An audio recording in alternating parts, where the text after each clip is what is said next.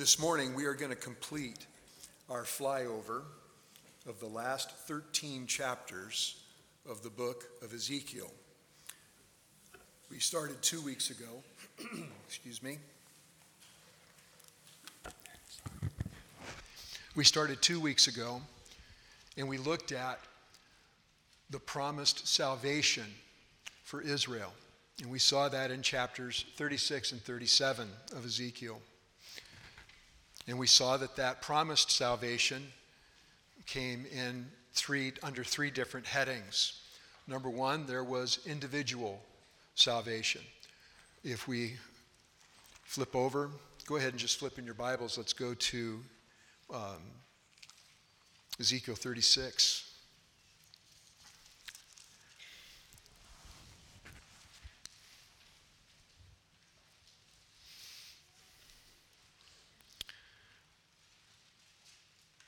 Ezekiel 36, beginning in verse 22. Therefore say to the house of Israel, thus says the Lord God, it is not for your sake, O house of Israel, that I am about to act, but for my holy name, which you have profaned among the nations where you went. I will vindicate the holiness of my great name, which has been profaned among the nations, which you have profaned in their midst. Then the nations will know that I am the Lord, declares the Lord God, when I prove myself holy among you in their sight. For I will take you from the nations, gather you from all the lands, and bring you into your own land. Then I will sprinkle clean water on you, and you will be clean. I will cleanse you from all your filthiness and from all your idols. Moreover, I will give you a new heart and put a new spirit within you. And I will remove the heart of stone from your flesh and give you a heart of flesh. I will put my spirit within you and cause you to walk in my statutes, and you will be careful to observe my ordinances. You will live in the land that I gave to your forefathers, so you will be my people, and I will be your God. Moreover, I will save you from all your uncleanness, and I will call for the grain and multiply it, and I will not bring a famine on you. I will multiply the fruit of the tree and the produce of the field, so that you will not receive again the disgrace of famine among the nations. Then you will remember your evil ways and your deeds that were not good, and you will loathe yourselves in your own sight for your iniquities and your abominations. Israel was going to come to the place where God cleansed them from the stain of their sin. He regenerated them. He removed that unresponsive heart of flesh from them, gave them a heart that was responsive to him, and then put his spirit in them. Now remember that in the Old Testament, that was a radical idea, because God's spirit was not widely disseminated. It was not given to every believer, as we have today, as we experience.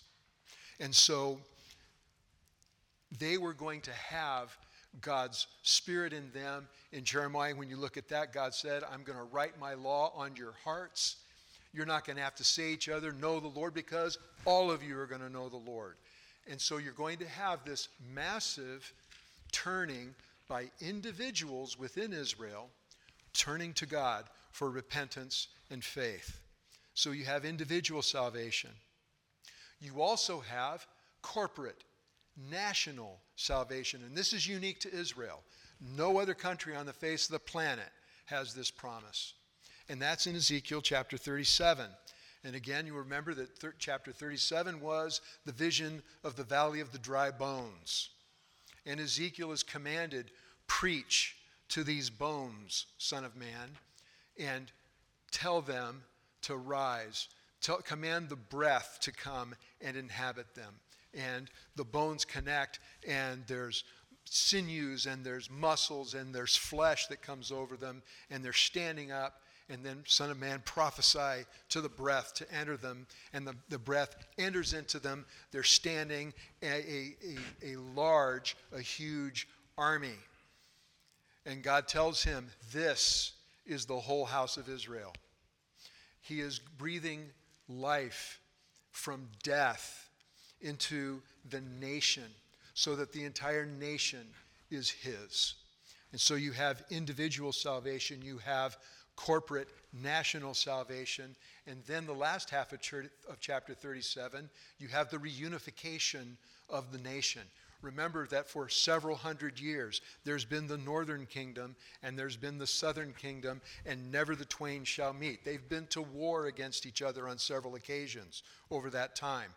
They are bitterly separated. And God says, I want you to take two sticks. I want you to write House of Judah on one. I want you to write House of Israel on the other. And you put them together in your hand, and they become one, because those nations are going to be again brought together, and they're going to be one people, one nation. They're going to have one king, and they're going to have one shepherd. Now, some would look and say, how is that even possible? The 10 tribes that went into captivity in Assyria, nobody knows where they went. They've been lost to antiquity. They've been lost in history. God knows who they are. God knows where they are. And God is going to be able to bring them back. And so you're going to have one people. So again, they are redeemed and they are reunified. Now this is taking place during that 7-year period that is referred to in Daniel as the 70th week of Daniel. In Jeremiah, it's referred to as the time of Jacob's trouble or the time of Jacob's distress, depending on your translation. It is a time of intense persecution and intense suffering for the people of Israel. 2/3 of the nation will die in that 7-year period. 1/3 will remain, and they will be saved through that time. Then last week we looked at chapters 38 and 39. You had the promised salvation in 36 and 37. In 38 and 39 we have a promised deliverance. And when you take chapters 38 and 39 in conjunction with Revelation 19 and 20, then you see that there are 2 occasions where God is going to miraculously deliver Israel from overwhelming odds, from huge armies that are coming with a specific purpose of destroying them. The first of those events is going to be the Battle of Armageddon. That battle occurs at the end of that 7-year period in the time of the Great Tribulation. And that is where Satan's unholy trinity, composed of Satan, the beast or the Antichrist, and the false prophet, lead a massive rebellion against God the Father, the Lord Jesus, and the Holy Spirit. They lose badly. Satan is taken captive, and he is locked away in a place called the abyss for 1,000 years. And while he's there, he cannot deceive the nations. He cannot influence man to further rebel against God. The beast and the false prophet are taken immediately, and they are cast alive into the lake of fire. Then there's a 1,000-year period of time called the Millennial Kingdom. We're going to be talking about that today. And at the end of that 1,000 years, Satan is released for a short time. You'll find this in Revelation chapter 20. And he is able to deceive the nations again. You started the Millennial Kingdom with all believers. Those who were alive and survived the Great Tribulation still have these bodies. So they are able to marry. They're able to be given in marriage. And so they're able to have kids. All of those who were redeemed and brought into the kingdom to reign forever with Christ, we have our glorified bodies, so we aren't given in marriage. And so we don't have the ability to procreate. All the kids that are going to be born originally from redeemed parents. And over that 1,000-year period of time, there's going to be a number of people, and unfortunately, there's going to be a lot of them who, for whatever reason, choose to reject Christ as king, regardless of the benefits, regardless of what they see. And again, remember, Satan is bound. And so the sin that is still present during that time, that's just the good old depraved human heart. Nobody's got the excuse of being able to say, like Flip Wilson used to say, the devil made me do it. No one's going to have that excuse. And so, after that 1,000-year period, you have a final uprising. It is second battle. It's also the last one. It is the last hurrah for Satan. That one doesn't go any better than the first one. He is crushed, and he is captured. He is thrown alive into the lake of fire. And then the unredeemed from all of history are raised. And they will stand before the great white throne of judgment. And there's going to be books brought out. You'll find this in Revelation 20. There's going to be books. Those are the books of their deeds. And then there is a book. And this single book, that's the book of life. If your name's not written in the book of life, you're condemned. The degree of your suffering for eternity comes out of the record of your deeds that are all recorded. So there's plenty of indisputable proof. And then those whose names are not written in the book of life go to the lake of fire with Satan and the beast and the false prophet to be tortured forever in agony and anguish. And when you talk about fire and brimstone of the lake of fire, I don't know if you're familiar with brimstone. Probably the closest example that we would have to brimstone would be napalm, jellied gasoline. That is the idea of brimstone. It sticks to you and burns. Those redeemed are saved from that. So today, we're going to look at this kingdom that exists. It's a promised kingdom, and it's not just promised in Ezekiel. It is promised through most of the Old Testament. It is the time when God is going to fulfill his promises to national Israel. When it talks about having the Messiah ruling the nations with a rod of iron, that is when that is going to occur. Now, when you talk of a kingdom, there are three aspects of a kingdom. There is a land. So there is a place where this kingdom exists. There is also a people. And so if you have land and you have a people, the third component, you have somebody who's ruling. And we have identification for all of those for this kingdom that is coming. So, since you were already in Ezekiel, flip toward the end of the book to Ezekiel chapter 47.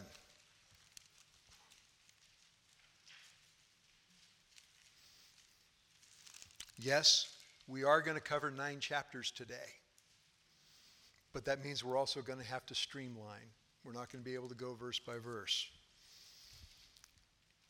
Ezekiel chapter 47, starting in verse 15. This is going to define the land.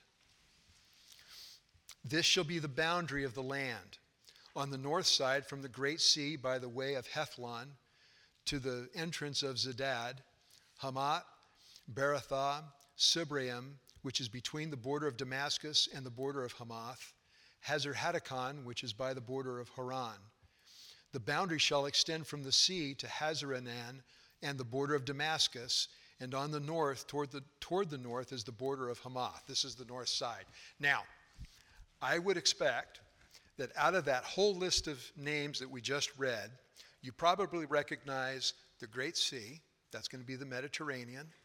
And you recognize the name Damascus. Yes, it's the same city as Damascus, the capital of Syria today. And so there's a line that goes across from the Mediterranean over toward Damascus. And that line is actually about halfway up into current-day Lebanon. So it's a little north of where the nation of Israel is today, takes up about half of Lebanon, goes over to Damascus. That's the north side. The east side, Verse 18, the east side from between Haran, Damascus, Gilead, and the land of Israel shall be the Jordan. From the north border to the eastern sea you shall measure. This is the east side. So you come down, you catch the Jordan River, and you follow the Jordan River south. That's the east side. The south side, toward the south, shall extend from Tamar as far as the waters of Meribeth Kadesh, to the brook of Egypt, and to the great sea. This is the south side toward the south. And again, you may understand Meribeth Kadesh is Kadesh Barnea. That is a city that you can still identify on a map. Tamar is just to the south of the Dead Sea, and so it comes down, angles down to the south slightly, and then heads over to the Mediterranean, a little bit south of what today would be the Gaza Strip. So it's a little bit further. It incorporates a little bit of the Sinai Peninsula. It does not include part of Israel that is in Israel today. If you go to Israel today and you come south from the Dead Sea, there's kind of like a pie shape that goes down, and its point is at the city of Eilat, which is on the Gulf of Aqaba. And that part is actually not included in the millennial kingdom. Verse 20, the west side shall be the great sea from the south border to a point opposite Lebo Hamath. This is the west side. And again, that is coming up. It's a little bit further south from where the south border of Israel is today in the Sinai Peninsula. So that's the land. That's when you talk about millennial kingdom, that's where they're talking about this kingdom being established. The people, that's going to be the nation of Israel that we saw in chapter 37. So all of these bones that have been raised, life has been breathed into them, those people are redeemed. Those are the people that are going to go into this millennial kingdom. And who's the ruler? Well, the ruler is none other than the Lord Jesus Christ. And for this, the best place to go is Psalm 2. So keep your finger in Ezekiel and flip back over to Psalm 2.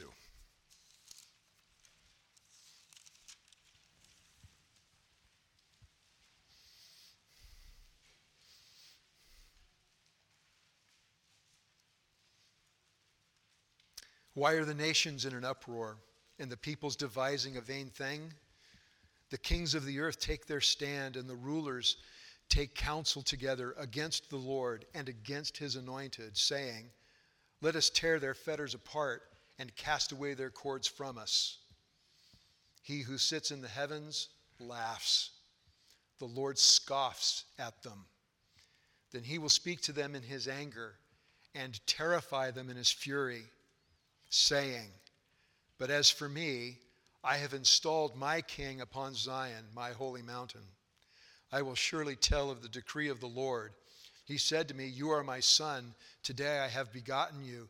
Ask of me, and I will surely give the nations as your inheritance, and the very ends of the earth as your possession. You shall break them with a rod of iron. You shall shatter them like earthenware. Now therefore, O kings, show discernment. Take warning, O judges of the earth. Worship the Lord with reverence and rejoice with trembling. Do homage to the Son, that he not become angry and you perish in the way, for his wrath may soon be kindled. How blessed are all who take refuge in him. And then you can go again to Revelation 20. You don't need to turn there. Revelation 20, starting in verse 4 to 6. Then I saw thrones, and they sat on them, and judgment was given to them.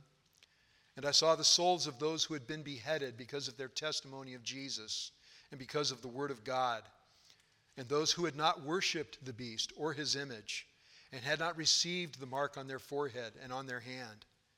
And they came to life and reigned with Christ for 1,000 years. The rest of the dead did not come to life until the 1,000 years were completed. This is the first resurrection. Blessed and holy is the one who has a part in the first resurrection.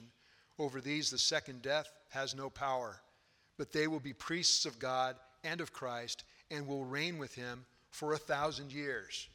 So basically, when you hear people speak of the millennial kingdom, most often where they go to talk about the millennial kingdom is Revelation chapter 20. And that's a good place to go for talking about the kingdom. One thing that it hammers in quite readily, because it says it 7 times in 6 verses, that it's going to last for 1,000 years. That's how you get the name millennium. 1,000 years. But again, you can go back, and we're not going to do it today, but you can go all the way back, frankly, to the book of Genesis and begin to trace the promises of this kingdom. It's in Genesis. It's in the book of the law. It is in virtually every prophet in the Old Testament in some way, shape, or form, talking about this kingdom. And Ezekiel commits 9 chapters to this kingdom. So, if you're back in Ezekiel, go to Ezekiel chapter 40, and we're going to begin our speed run.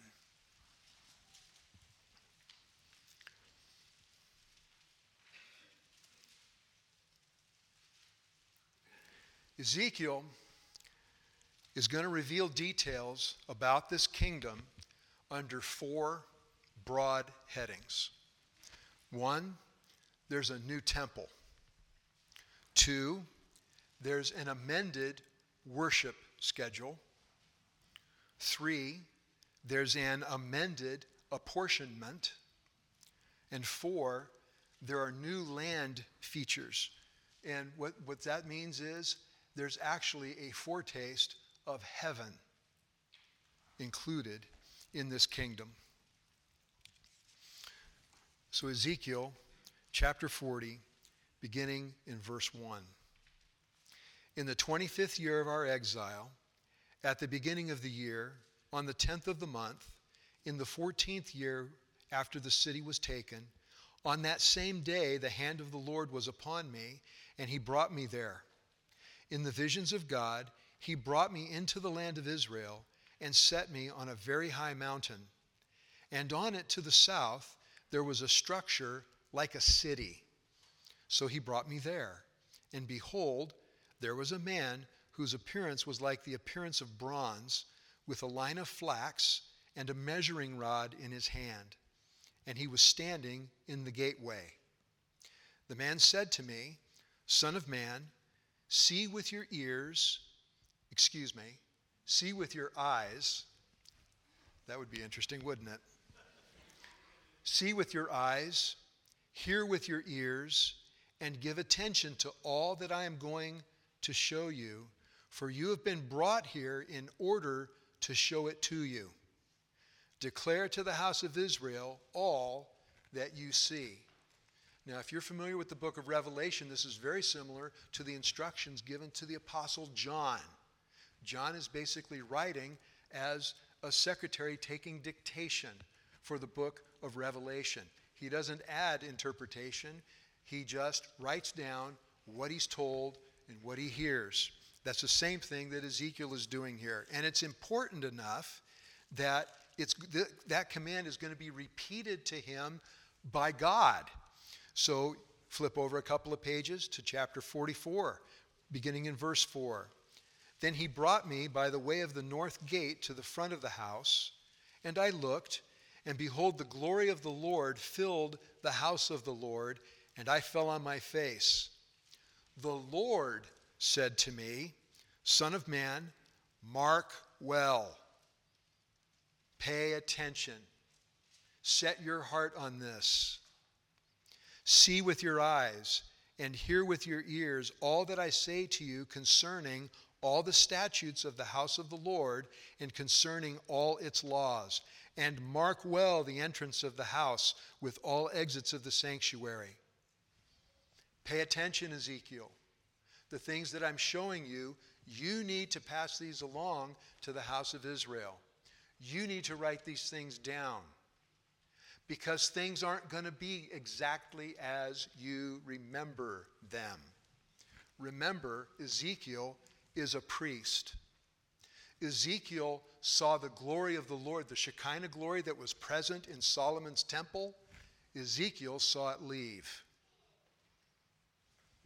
He was in Babylon at the time, and so he saw it leave by a vision, but he saw it leave in Ezekiel chapter 10. He's going to get to see it return to this temple, which is in the millennial kingdom.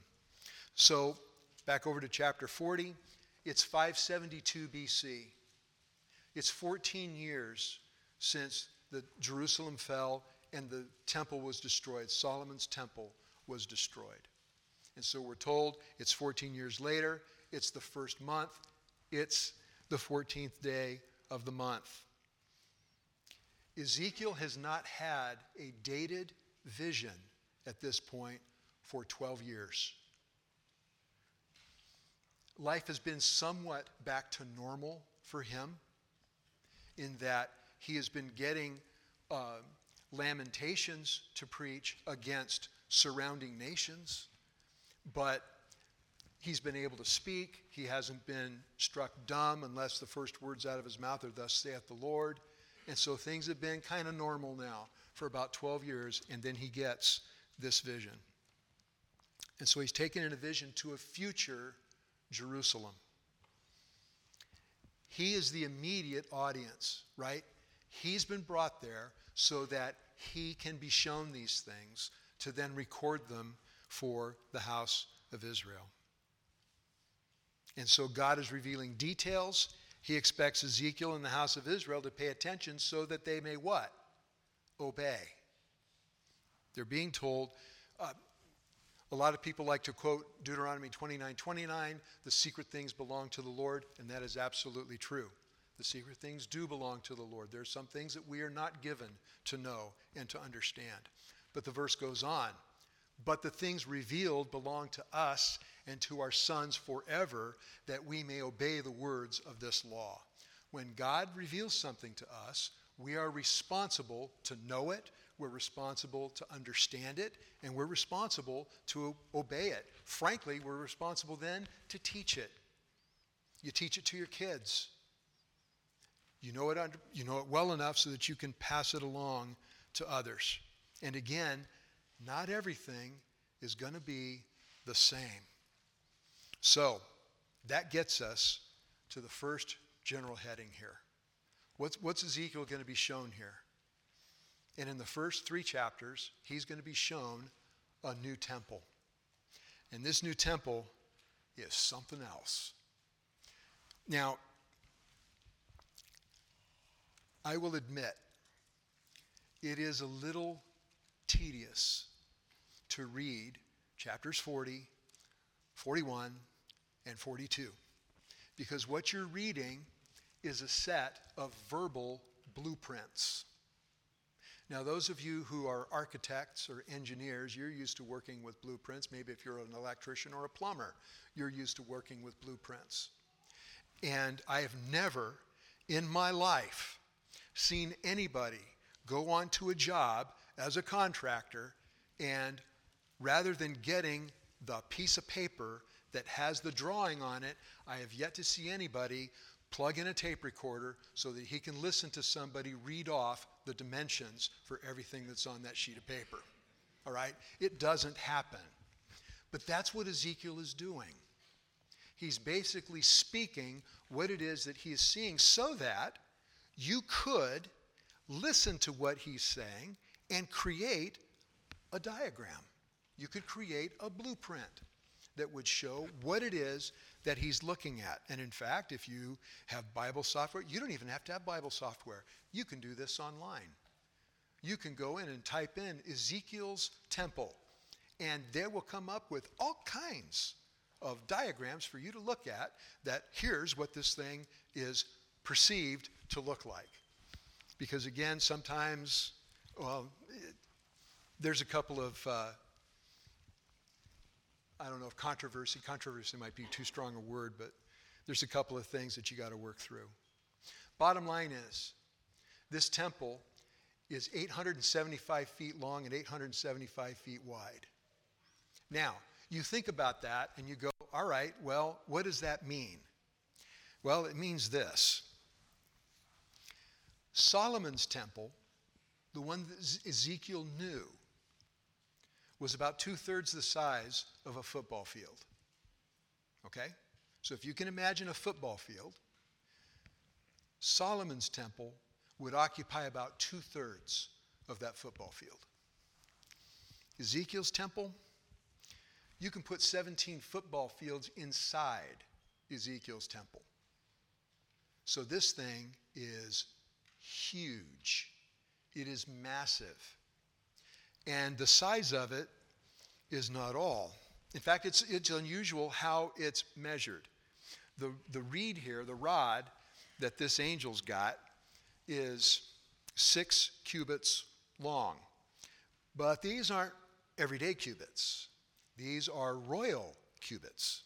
So a cubit, generally speaking, went from your elbow to the tip of your finger. It's about generally 18 inches.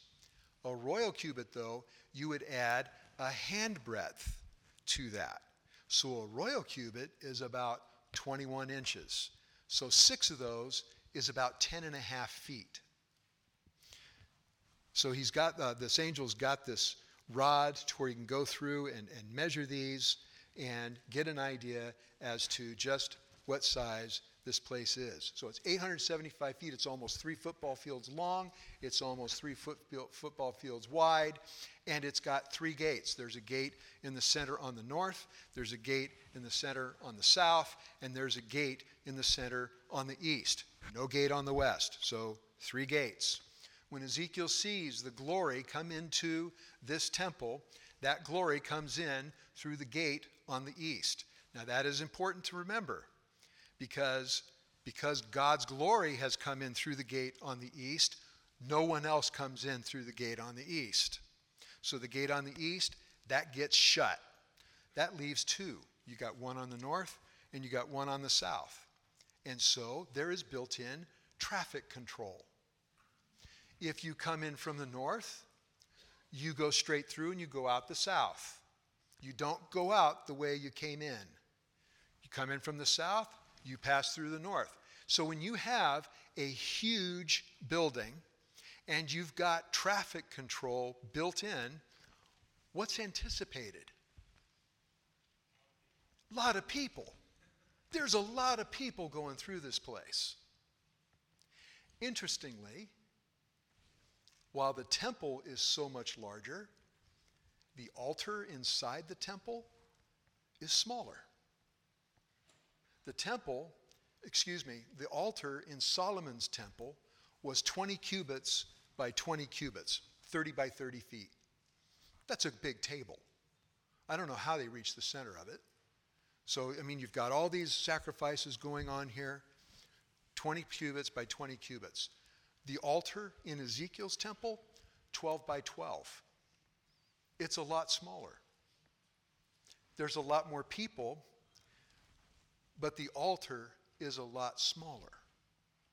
And so perhaps sin isn't quite as much a problem in the millennial kingdom as it is in our current day.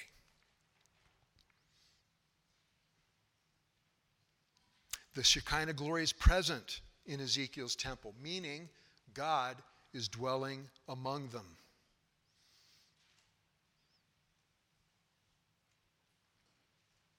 It's interesting that when you read here, there are some furnishings that were present in Solomon's temple that are not in Ezekiel's temple. So for instance, it's got a smaller altar. There's no Ark of the Covenant. It's not there. There's no mention of an altar of incense. There's no mention of the golden lampstand. There's got to be something to wash the sacrifices in because it talks about that. There's multiple places where the sacrifices get washed in order to be put on the altar. But again, some of the furniture isn't there that was found in Solomon's temple. And so it's a lot bigger. In fact, it's large enough. You could fit it on Temple Mount, as Temple Mount is configured today.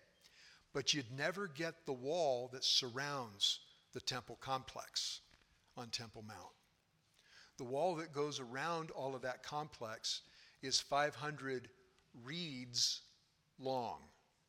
So 500 times 10 and a half feet, now you're over, you're 5,200 and something feet long on all four sides. There's 5,280 feet in a mile. So the wall that's surrounding all of this is a mile on each side. That's actually bigger than the old city of Jerusalem is.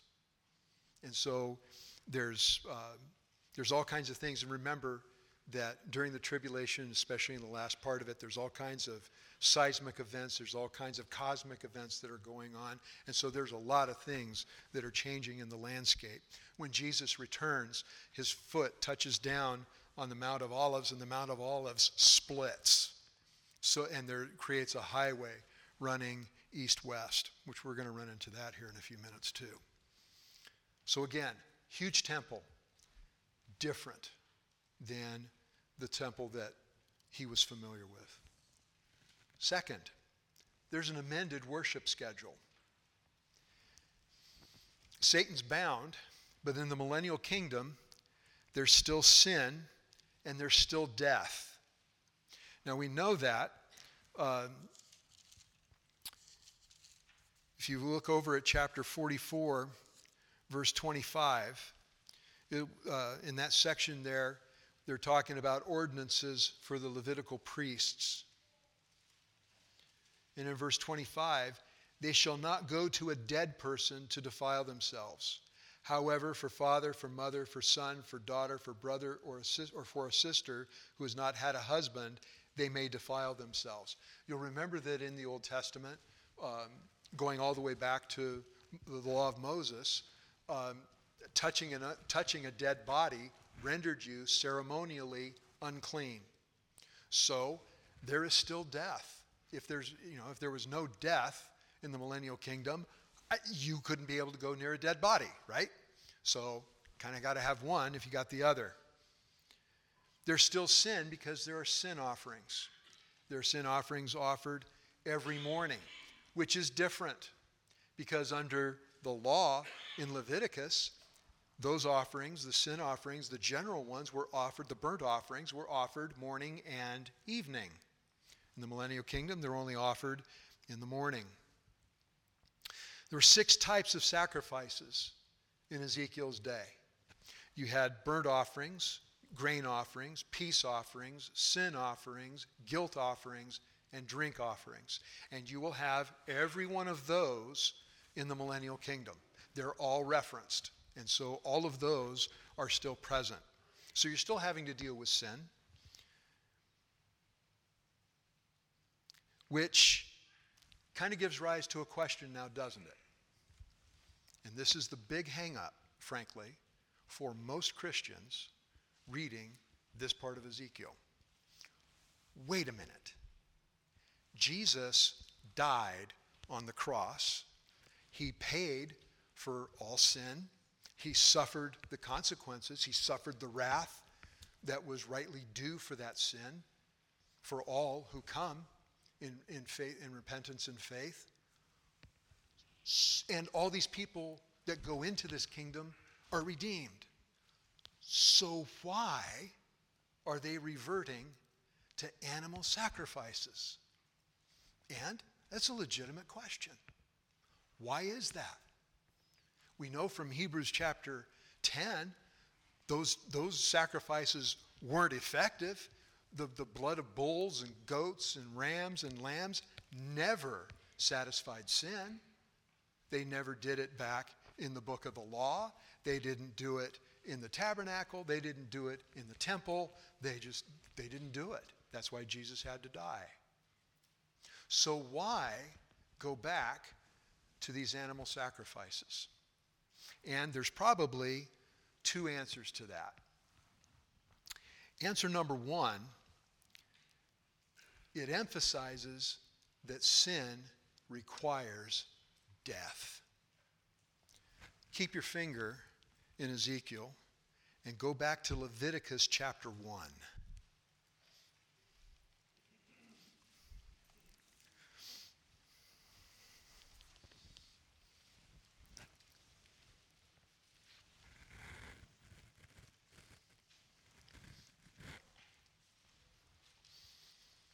Leviticus 1, beginning in verse 1. Then the Lord called to Moses and spoke to him from the tent of meeting, saying, Speak to the sons of Israel and say to them, When any man of you brings an offering to the Lord, you shall bring your offering of animals from the herd or the flock. If his offering is a burnt offering from the herd, he shall offer it, a male without defect. He shall offer it at the doorway of the tent of meeting, that he may be accepted before the Lord. He shall lay his hand on the head of the burnt offering, that it may be accepted for him to make atonement on his behalf. The offering of that animal was being a substitute for him. What he did warranted death. And a death was going to occur. That animal was dying in his place. And so you have an understanding here that my sin, yes, my sin is covered by the blood of Christ, but it still has consequences. And I'm not talking about, eternal consequences. You're not suffering wrath, all right? But the point is, sin is costly. It cost Jesus his life. Jesus had to die to atone for my sin. And sin in the millennial kingdom still carries a cross. Death is still having to occur. So it's looking back. Under the law of Moses, in the tabernacle or in the temple, that sacrifice looked forward. It looked forward to how it would be fulfilled in Jesus on the cross.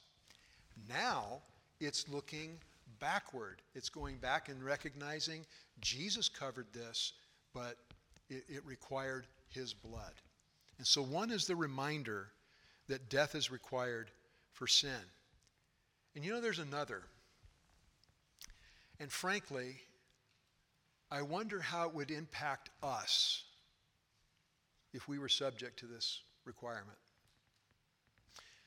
You're having to take your animal, your grain, your drink, and offer it. You can't use it for whatever else you would use it for. You can't use it for bartering. You can't use it for your own food, your own consumption. It's basically a fine that's being paid because of your sin. I wonder, do you ever think about this? You've heard of the term cheap grace? Has anybody heard that term? Some of you haven't. Okay, here's the idea of cheap grace. My sin's paid for. It's already paid for. And all of my sins are paid for. Past, present, sins I haven't even thought about yet. That sin has been covered by the blood of Christ. And since my sin has been paid for, what's the big deal then if I commit it? Now there's a term for that if that becomes consistent. If you look in the book of Jude, that would be called licentiousness. The idea that I have a license to sin, and frankly, if I come to the point where I think I have a license to sin, I'm not redeemed. Redeemed people do not think that way. And so that would be bad evidence if I'm examining my own heart. But the point being is that because my sin is paid for, perhaps I'm not as careful as I ought to be. And I wonder if I might be a little more careful if when I stepped out of line, it cost me. Why is it that nobody speeds in front of a CHP officer? Why is it that people normally do not shoplift in front of a deputy sheriff? Now, I hear laughs, but the fact of the matter is you don't do it because you're going to get caught. The cop is right there. He doesn't even have to work hard to catch you. And there's going to be consequences for my action. If I'm speeding, it's going to cost me money. If I'm shoplifting, it's going to cost me a reputation. It's going to cost me attorney fees. There's all kinds of things there that come into play. So again, it just makes me wonder if this were instituted in our day, how that would affect our behavior. So the sacrifices, they're all present. There was something else that characterized Israel: festivals, celebrations, memorials. There were 6 in the law of Moses. There was the Passover, the Feast of Unleavened Bread, the Feast of Weeks or Pentecost, the Feast of Trumpets, the Feast of Tabernacles, and the Day of Atonement. In the millennial kingdom, there are 4, and one of them is brand new. There is a New Year's festival. There's the celebration of Passover. There's the celebration of unleavened bread and the Feast of Tabernacles. No mention of Pentecost. No mention of the Feast of Trumpets. No mention of the Day of Atonement. The Day of Atonement was the single most important day in the Jewish year. 10th day of the 7th month. Not there. There's no mention of it. Does atonement need to be made for those in the millennial kingdom? You already have the blood of Christ. And if you're redeemed, you have that. And so it seems, now, the New Year's festival, that stresses the holiness of the temple. That's a time when the temple is ceremonially cleansed with blood from a sacrifice. And so there is a stress for holiness there. The others are memorials. What was the reason for celebrating Passover? Well, that's remembering the deliverance from Egypt, right? Unleavened bread is related to that, the deliverance from Egypt. The Feast of Tabernacles, what's that remembering? Wandering in the desert, wandering in the wilderness while you're escaping from Egypt and on your way over here to the Promised Land. And so they're memorials. So again, there's differences in the festivals. And we already talked about the morning sacrifice. There's no evening sacrifice. The other thing about offerings in the millennial kingdom, they tend to be a little more abundant. So whereas you might have had a lamb for this, well, that's been upgraded. Now we're going to do a bull. Or, in this case, we might have done X number of animals in the millennial kingdom. It's going to be maybe a little more than that. And so again, things are different. So for Ezekiel, being a priest, Ezekiel would be very familiar with sacrifices and with the temple. So again, you can't go on memory. You need to go on what is being done now. So you've got a new temple. You've got an amended worship schedule. Third, you have an amended apportionment. If you look at a current map, if you look at a map in the back of your Bible about how the land was distributed for the 12 tribes of Israel, you would find that they're kind of scattered, they're very irregularly shaped, and in fact, if you look in the southern kingdom, and you have Judah, and right in the middle of Judah, there's an island. So Judah is the ocean, and Simeon is the island in the middle of that ocean. Or if you want to make it a donut and a hole, you got the same thing. But the idea there is you've got Simeon showing up in the middle of Judah. Well, how does this work, by the way, when the northern kingdom separates from the southern kingdom, and Simeon is very far in the south? I guess they moved north because that's where their inheritance was. That's not distributed the same way in the millennial kingdom. The temple and the holy city, that's right in the middle. And then the king, the prince, he's got area right there. There's some holy area right there, and you got the areas for the Levites right there around the temple. The Levites aren't scattered through the whole country anymore, reduces their commute time to get to work at the temple.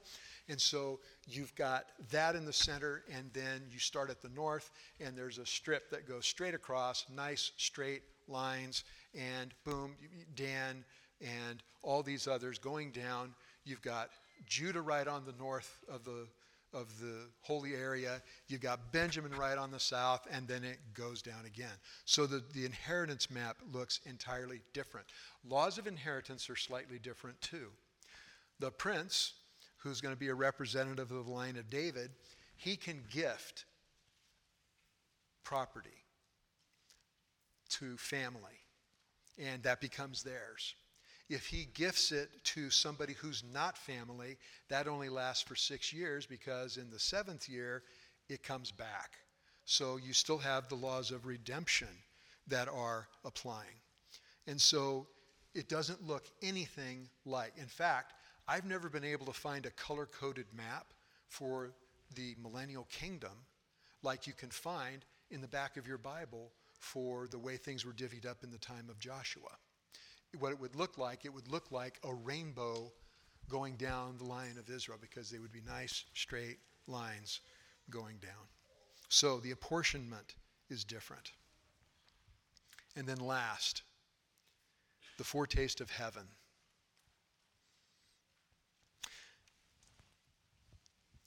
Turn to Ezekiel 47. I'm going to read to you 2 other verses.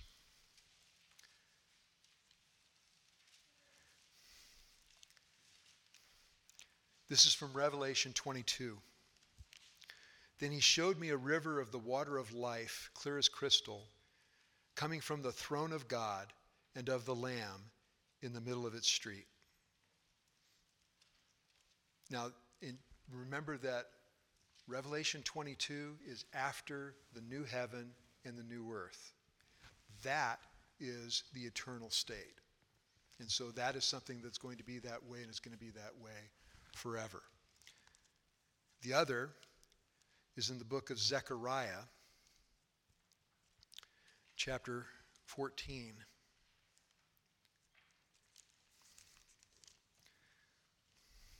Zechariah 14:8. And in that day, living waters will flow out of Jerusalem, half of them toward the eastern sea, and the other half toward the western sea. It will be in summer as well as in winter. So, now if you're in Ezekiel 47, we'll start in verse 1. Then he brought me back to the door of the house, and behold, water was flowing from under the threshold of the house toward the east, for the house faced east. And the water was flowing down from under, from the right side of the house, from the south of the altar. He brought me out by way of the north gate and led me around on the outside of the outer gate by way of the gate that faces east. Remember, Ezekiel can't go through the east gate because God came through there, so it's shut. He's got to walk around. And he gets over there, and behold, water was trickling from the south side. When the man went toward the east with a line in his hand, he measured 1,000 cubits, 1,500 feet, 500 yards, a little over a quarter mile. Water reaching the ankles. Again he measured 1,000 and led me through the water reaching the knees. Again he measured 1,000 and led me through the water reaching the loins. Again he measured 1,000, and it was a river I could not ford, for the water had risen, enough water to swim in, a river that could not be forded. He said to me, Son of man, have you seen this? Then he brought me back to the bank of the river. Now when I had returned, behold, on the bank of the river there were very many trees on one side and on the other. Then he said to me, These waters go out toward the eastern region and go down into the Arabah. The Arabah was the wilderness. It's a desert. Then they go toward the sea, being made to flow into the sea, and the waters of the sea become fresh. When he's referring to the sea there, he's talking about the Dead Sea. The Dead Sea, whose water is 6 times more alkaline, it's 6 times more salty than ocean water. It will come about that every living creature which swarms in every place where the river goes will live. You know, you can go in the Dead Sea and float. The water is so salty, it's almost impossible to drown. I think the only way you could drown is if you were floating face down, because you sure can't stay submerged. You just pop up to the top.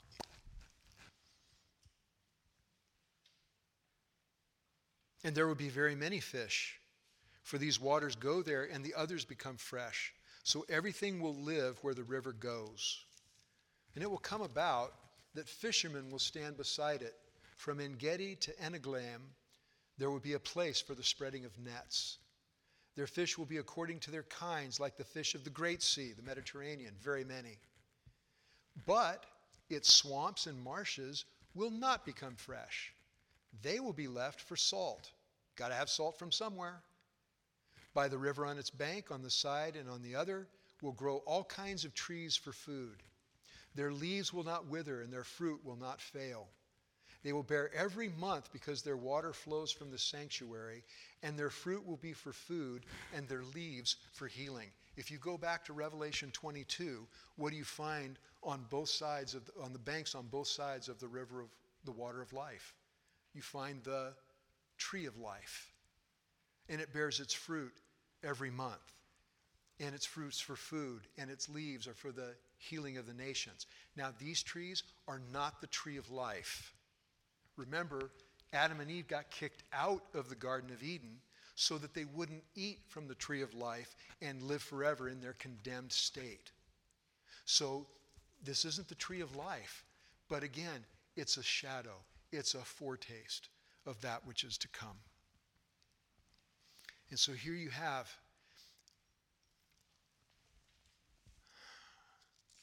a kingdom where you have no devil. You still have people with sin natures. Sin is not as rampant.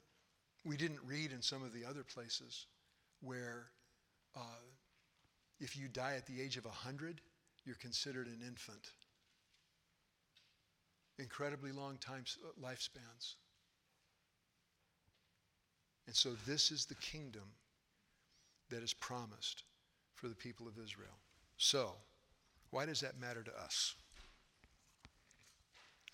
First off, God is faithful. When he makes a promise, he keeps it. When you look at the nation of Israel and how their rejection of Jesus, their hatred and persecution of the gospel, their persecution of Christians in the early church, when you see that and you consider the hard-heartedness that they had toward the gospel, enough that they were broken off, some of them temporarily, so that the Gentiles could be grafted in. You and I are the fruit of that grafting. That grafting came about because of their disobedience. And the God who broke them off says that he is also able to graft them back. That's Romans 9-11. And so God is faithful to his promises. And again, if God will be faithful to them, then I can count on God being faithful to me. So that when God says, I will never, never leave you, and I will never, never, never forsake you. I will not cast you aside.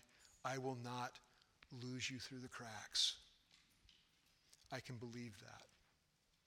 When I sin and I come to him for the umpteenth time about this one, I can trust that if I confess my sin, he is faithful and just to forgive me of that sin and to cleanse me from all unrighteousness. And so again, God honors his word. He honors his promises. And that I can take to the bank. So that should embolden my faith. And so if you're here today and you are redeemed, you are a follower of Jesus Christ, you're a son or a daughter of God, then this should give us great encouragement and great boldness in going forth and acting on the things that God has commanded us to do or not to do. That should give us great courage and great confidence. When things are difficult, we need to realize that we can take God at his word. So when God says, my grace is sufficient for you, for my strength is made perfect in weakness, I trust that.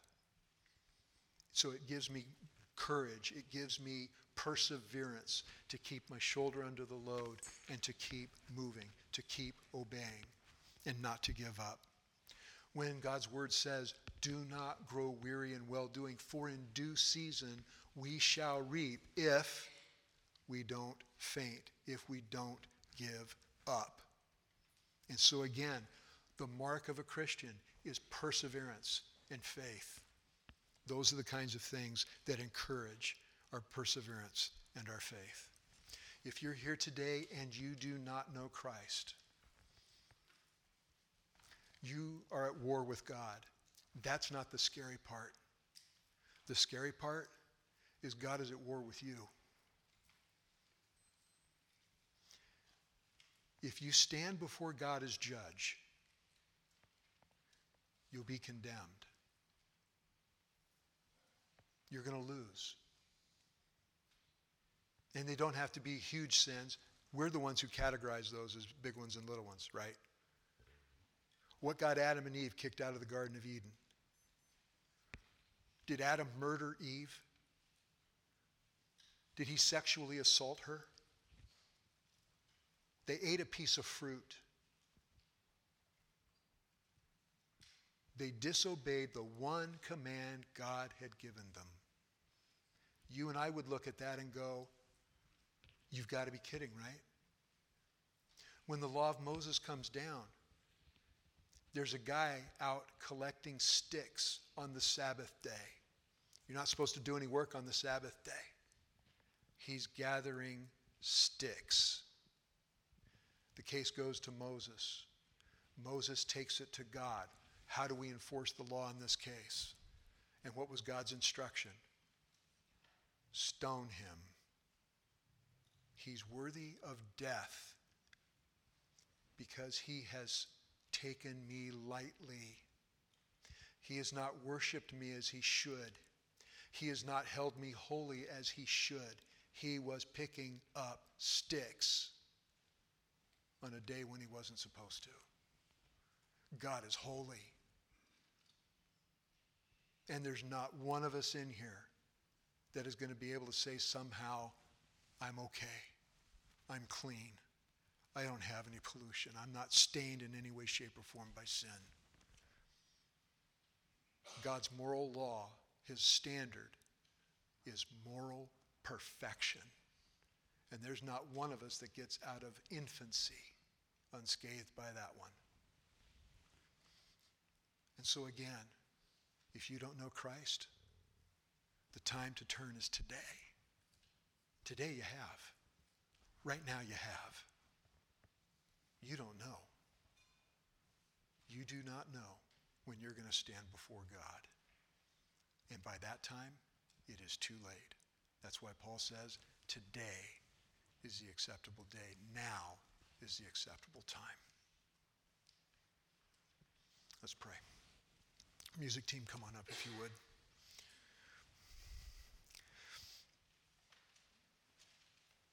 Father, I am so looking forward to being able to be in this kingdom, to be able to see the Lord Jesus ruling the nations, to be able to see a time when there is no devil, when sin is so much more restricted. Jesus is ruling, and that's the best kingdom we're ever going to be able to see, short of heaven itself.